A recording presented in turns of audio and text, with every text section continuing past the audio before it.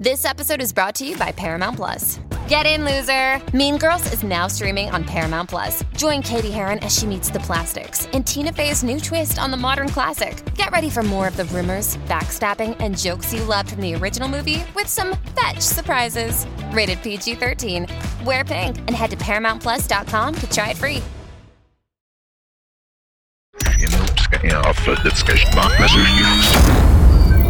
Beware the Redwood Bureau, a secret organization which captures and researches creatures and objects that defy explanation. Their reckless procedures have led to countless innocent lives lost. I am Agent Conroy. I worked for the Redwood Bureau, but I have escaped them to leak their reports to the unsuspecting public. You have the right to know.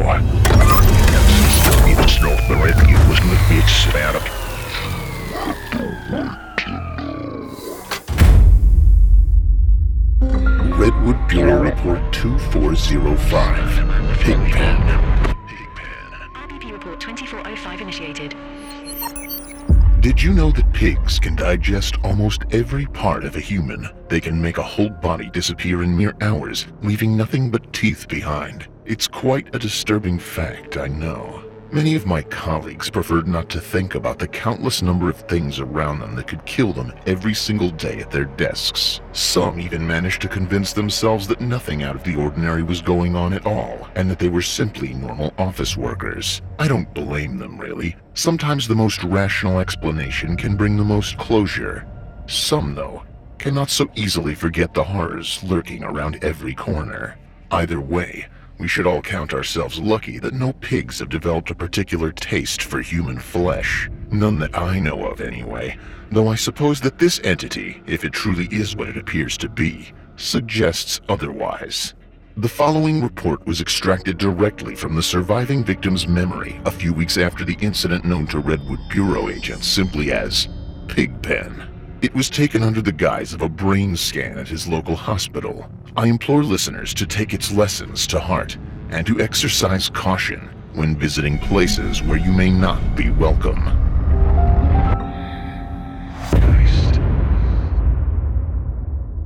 Come on, idiot. We're here. My book hits the floor of the car with a resounding thud as Dave whacks me on the back of my head. I twist around to face him and see the offending bottle, clenched tightly in his hand like a baseball bat. A plastic water bottle that he had filled with vodka, presumably stolen from our mother's liquor cabinet, before we left.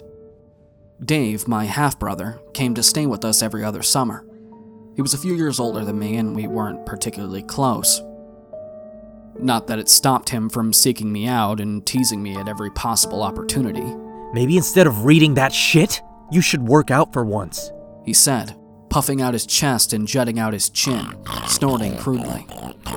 His poor imitation of an oink did little more than make me cringe, but it made Jordan hunch over himself from the driver's seat as he laughed, swerving the car onto the side of the road and hitting the brakes. Jordan was Dave's part friend, part sidekick, and it didn't take much to impress him. He wasn't that bad, really. He was nice to me when Dave wasn't there. I think that a part of him was afraid of Dave, too. I swing the car door open and step out into the night. A shiver crawling up my spine as I take a deep breath in. The crisp night air acting as a shock to my system. We were in the middle of nowhere, about an hour or so away from the village, judging from the dirt roads that we had been driving on for the last third of our journey. Jordan had heard a rumor from someone that the Hendersons had left all of their belongings behind when they abandoned their farm a few months ago. One of his friends had tried to go last week, but saw the shadow of a large figure in the barn and had ran off, not wanting to be caught by the police. No one knows why the Hendersons disappeared or even where they went. Lila, their daughter, had just stopped coming to school one day. Suppliers stopped receiving their produce and that was that. Disappeared without a trace. There were plenty of rumors flying around, of course. The whole family had been kidnapped and trafficked. They were on the run from the police. Mr. Henderson had killed his family and himself in a fit of rage, but nothing with any sort of proof. Police had asked around, but no evidence was found to suggest foul play, so the case went cold shortly after with no real conclusion. Whatever happened, it caused them to leave their home behind in a hurry and apparently untouched. David wanted to go check it out to see if there was anything that he could steal and pawn off, and I think Jordan just wanted to mess around and get drunk in a different place than usual. I didn't want to go at all. I had met the Hendersons a few times when they came down to the village. They would stock up on the food that they couldn't grow themselves. Lila was in my class before she disappeared. She was one of the few girls that had treated me like a human being in school, or in general, really. She would bring in a big pitcher of apple juice every year for her birthday. That was her parents' specialty, the highest quality apple orchard for hundreds of miles. They sold other things like milk, bacon, and eggs, yet when I thought of Lila, it was apple alone that I tasted on my tongue. Creepy, Jordan said as he came to stand beside me, staring up at the farm in the distance. Even from here, I could see that it was a lot bigger than I expected. Gray brick walls mottled with dead vines. There was a smaller wooden structure to the side of the house, likely where they kept their animals. Lining the long gravel path leading up to the farm were rows and rows of trees, and bringing my eyes closer, I could see that many of the trees were already wilting. Spindly branches drooped and bare. Thick roots like elephant trunks spiraled on the ground, bulging out of the earth like scarring across the skin. Looking at the dead branches now, I struggled to believe that this orchard was the same one that had been so beloved. Holy shit! Their car is still here! Dave exclaimed. He began to run through the orchard up to the front door. Sure enough, a rusted red car was parked by the house. Leaves piled high on the windscreen. He was out of breath by the time he reached the car, and I shuddered to think of the ridicule that I would receive making the same journey. Dave moves to the house and peers through the small square window on the front door. He steps back and shrugs, and rams himself into the door shoulder first, falling into the hallway as the door burst open. The loud bang penetrates the otherwise silent night, and I flinch at the noise, opening my mouth before I can stop myself. Jesus, are you crazy? What if someone calls the cops? Shut up, dude. No one's around for miles. He rolls his eyes, sneering at me as I start the trek up to the farmhouse. Jordan follows behind me, and the gravel crunches as he drags his feet. We make small talk as we walk up to the house, almost amiable. We usually are in the absence of Dave, who's luckily too distracted looking around the house to mock me as I try to discreetly catch my breath. We arrive on the doorstep and Justin speeds up to overtake me, sneezing as he enters the cloud of dust reawoken by the falling of the door. Inside seems to be even colder than outside, an eerie chill wafting through the air. The house looks completely untouched, and it would be easy to believe that the family still lived there. Shoes are lined neatly against the wall, coats hanging on a rack above them. A framed photograph looks down on me from the top of the staircase, Lila's frozen smile guilting me for invading her home. I mouth an apology to her, and then immediately feel stupid for doing so.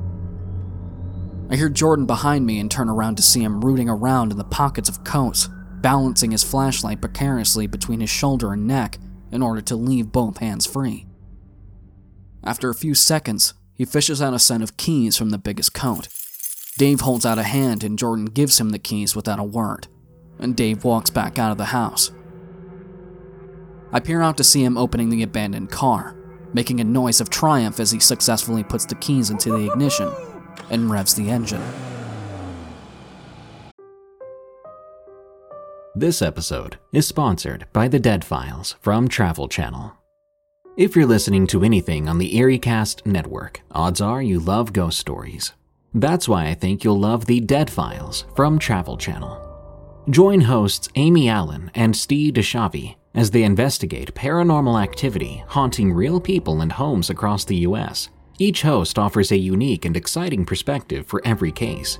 Amy is a medium, seeing and speaking to those who are no longer in the world of the living. And Steve is a retired homicide detective who uses public records and witness testimony to piece together the history of the haunted location. Each episode of The Dead Files features a different, real haunting to possibly help the family struggling with its effects. One episode on Falconer, New York, deals with a family who keeps waking up with scratches and bruises. They frequently witness a shadow figure lurking around their home. Amy and Steve receive their call and investigate, with Amy using her strength as a medium to understand who the presence is coming from and why it's so angry, while Steve, separately, researches the history of the home, only to discover several previous residents who lived at the home died, confirming Amy's own findings. After their investigation, Amy and Steve must conclude with whether the house is safe to remain in, or if it's time to get out.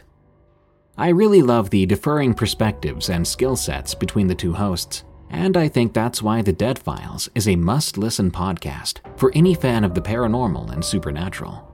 Listen to The Dead Files wherever you get your podcasts. Pulling up to Mickey D's just for drinks? Oh yeah, that's me. Nothing extra, just perfection and a straw. Coming in hot for the coldest cups on the block. Because there are drinks. Then there are drinks from McDonald's. Mix things up with any size lemonade or sweet tea for $1.49. Perfect with our classic fries. Price and participation may vary. Cannot be combined with any other offer. Ba-da-ba-ba-ba.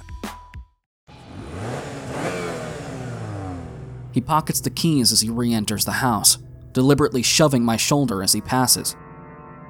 Jordan roots through the rest of the coats, finding a wallet and dropping it into his jean pocket. Isn't that a little disrespectful? I say.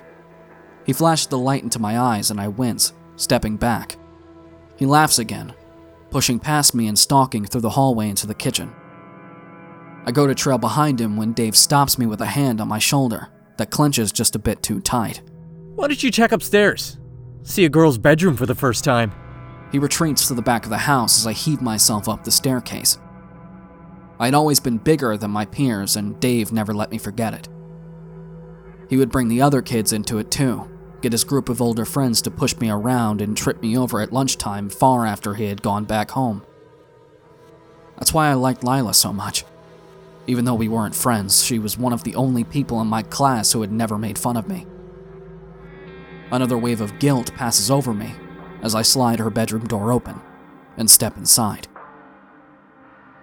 Clothes and books are scattered everywhere.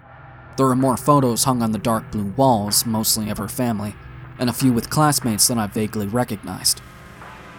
The picture over her bed drew my attention the most. She looked to be about 10 years old, nursing a baby pig with a plastic bottle. She looked so happy, staring at someone just behind the camera with a toothy grin. The room looked messy but not ransacked, and I could see a few pieces of jewelry and other valuables that she would have wanted to take with her, still on the shelves. Another thing that I remembered about Lila was her jewelry. She always wore the same set. I overheard her talking to her friends about it once. A gift from her grandmother who had dementia and lived on the farm to be taken care of by the family. They thought that she must have gotten confused and wandered off one night, never to be seen again. Walking over to take a closer look, I see the familiar pearl earrings and necklace, but no bracelet. I take another cursory glance around the room, but find nothing. She must have been wearing it when she disappeared, I think to myself, before I'm shocked out of my trance by Dave shouting up to me. Hey, come check this out! He oinks again as I walk down the stairs, following him out of the house and into the neighboring barn. His arms are piled high with half-empty bottles of alcohol and ornaments that looked vaguely expensive. The putrid smell hits me like a brick as I enter. The thick stench of rotting meat congealing at the back of my throat. I gag, sputtering as I cover my nose with my sleeve. What am I looking at? I say, eyes watering at the horrific odor. Jordan fumbles with the flashlight for a second before flicking it on, illuminating the barn. Holy shit, I say, barely managing to hear myself as the biggest pig that I'd ever seen starts to squeal and grunt loudly. Several substantially smaller pigs in its pen look to have been dead for some time, skulls caved inwards like deflated balloons. Looking around, I see that the rest of the animals are in similar conditions, all dead, in various stages of decay. To the left are sheep, limbs hidden by their overgrown matted coats. I found your real family! Dave says from the doorway, his pile of junk placed haphazardly beside him. In its place is a rusted old shovel, swinging back and forth in one hand as he tilts his head to look at me in the eye. I recognized the glint in his eye instantly. It was the same glint that he had in 4th grade when he put a bug in my sandwich. The same glint he had when he managed to turn most of my classmates against me. The very same glint that he had earlier today when he goaded and bullied me into coming with him. The rusted shovel catches a moonbeam and glows for just a second until I rush forward and Dave slams the door shut. "Dave?" Jordan asks, confused. I hear Dave slot the metal shovel against the heavy wooden door, effectively locking us in, as I reach the door and clench my hands into fists. "Dave, this isn't funny!" I shout, fist pounding on the door. Dave starts to laugh from the other side, and a wave of cold fear crashes into me. The pig begins to squeal again. A high-pitched, grating noise that pierces my eardrums and drowns out my steady stream of pleas and begging. Maybe I should leave you two ladies to it. Take a spin in my new wheels. He shouts, and I can just barely hear the drowned-out clanking of metal as he jingles the keys by the door. The pig stops then, and the sudden silence shocks me out of my begging. All is quiet for one lonely second, until I hear Jordan whisper, "What the fuck?" I turn around, and my heart constricts in my chest. The pig stands tall on 2 stubby hind legs, inky black pupils dilated and sunk into its skull. Its gut is huge and bulging, and yet it's somehow standing straight up, as if dangling from the air. From its position, I can see something new by its hooves, and it takes me a second to realize why my mind is so fixated on it. I see beads. White beads. I gag again. It all made a terrible amount of sense then. How the Hendersons had disappeared without a trace and without even their car. They had never left. They had been right here the entire time, rotting in the grotesquely bloated stomach of a farm animal, meters away from their family home. Jordan inches closer to the pig, urged on by morbid curiosity. I wanted to stop him, but I can't move or speak. The pig is staring straight at me. Distantly, I hear Dave asking me what's happening, taunting me, but I can barely hear anything over the blood rushing through my ears. Jordan moves closer towards the pig, finger reaching out to touch it.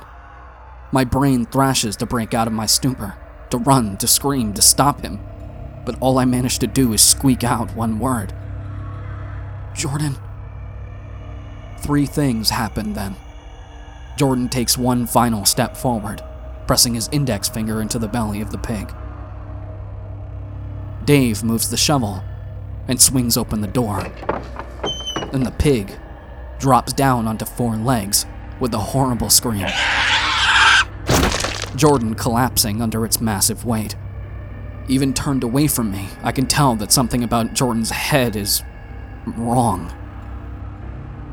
It looks bent at a strange angle, and I can see the bulge of what looks like bones sticking out of his neck. I turn around and run, nearly knocking Dave off his feet with my urgency. He starts to question me but cuts himself off with a yelp as the squealing starts anew. And I hear the pounding of hooves behind me as the pig bounds out of the barn, leaping towards me and Dave. Dave overtakes me nearly instantly as we round the house and run into the orchard, his arms still piled high with whatever he can find in the house. I see the Hendersons' car keys clutched in one hand, and I swallow, realizing with absolute certainty that I'm not going to make it out of this alive. My heart is pounding, and my breath is made up of stuttered, desperate gasps. Dave turns his head to look back at me, his face pale and his smile manic. I always knew you'd be useful for something. While turned around, he can't see the ground in front of him as he runs. But I can. I see a thick root splayed across the path, and I see the look of shock on his face as he trips, arms filled with his loot. He can't catch himself in time, and bottles shatter around him as he falls. As if in slow motion, I can see the keys thrown forward from one outstretched arm. and a bullet of hope shoots through me as I dive towards them. I run quicker than before, quicker than ever, not daring to look back as I reach the car, not bothering to clear the windshield of leaves before I jam my key into the ignition. I still don't turn around when the squealing stops, nor when Dave's screams devolve into one of agony. In fact, I don't look back at all. I just drive, still hearing the pounding hooves against the gravel long after I'm gone. I find it hard not to blame myself for what happened. If I didn't take the keys, if I'd somehow convinced him and Jordan not to come, maybe they would have made it out alive. Then I remember the glint in his eye as he looked back at me when we were running, not at all remorseful for leaving me behind to be killed or eaten or God knows what. Well, it does make me feel less guilty most of the time. I never told anyone what happened that night, and I don't plan to. Mom reported Dave missing the day after, and the police searched everywhere, even the farm, eventually. I stayed up the whole night when she told me that they would be searching the barn, tossing and turning in a cold sweat at the thought of what they might find. What they might blame on me, but no evidence was found except for a trail of broken glass and blood smeared on the path outside of the house, stopping mere inches away from Jordan's abandoned car. No bodies were found, nor will they ever be. But I knew exactly where they were.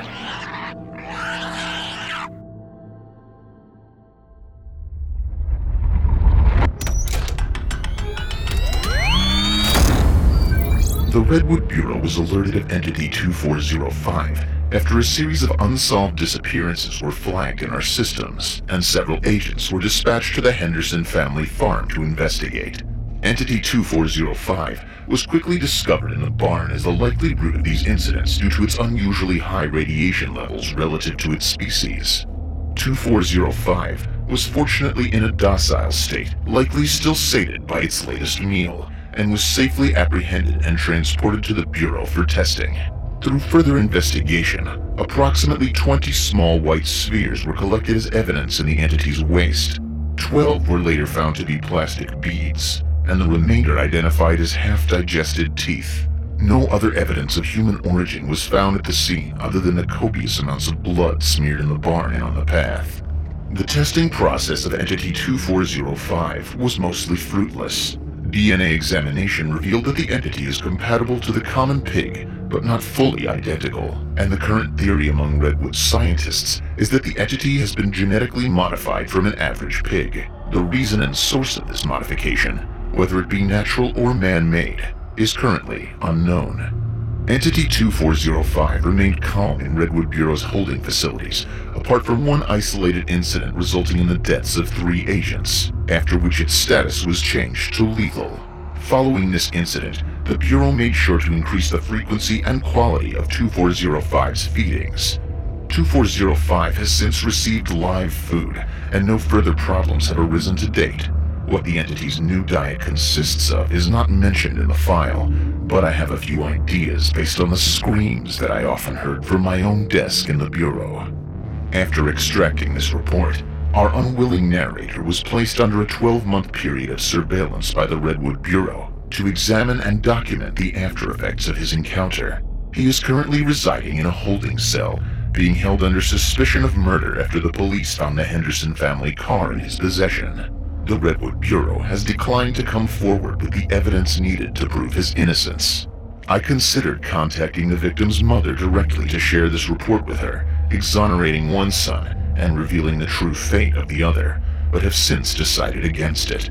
After all, sometimes the most rational explanation, a bullied boy turning on his cruel half-brother, can bring the most closure to those affected. One boy, however, cannot be so lucky as to ignore or rationalize the horrors that he laid witness to that dark night, and will surely continue to witness in his nightmares for every night that follows. RBP report 2405 deactivated. I'm Josh Tomar, host of Redwood Bureau. Thank you for listening. Redwood Bureau is a horror fiction podcast and part of the EerieCast podcast network. For more dreadful terrors, follow Redwood Bureau on Spotify and iTunes, and check out our other podcasts like Unexplained Encounters and Freaky Folklore on your favorite podcast platform. You can find me on Twitter and Twitch under username Tomamoto, Tomamoto, and my voiceover is featured in a wide variety of your favorite video games, anime, and other animated shows. Until next time, don't forget, this world is a strange one.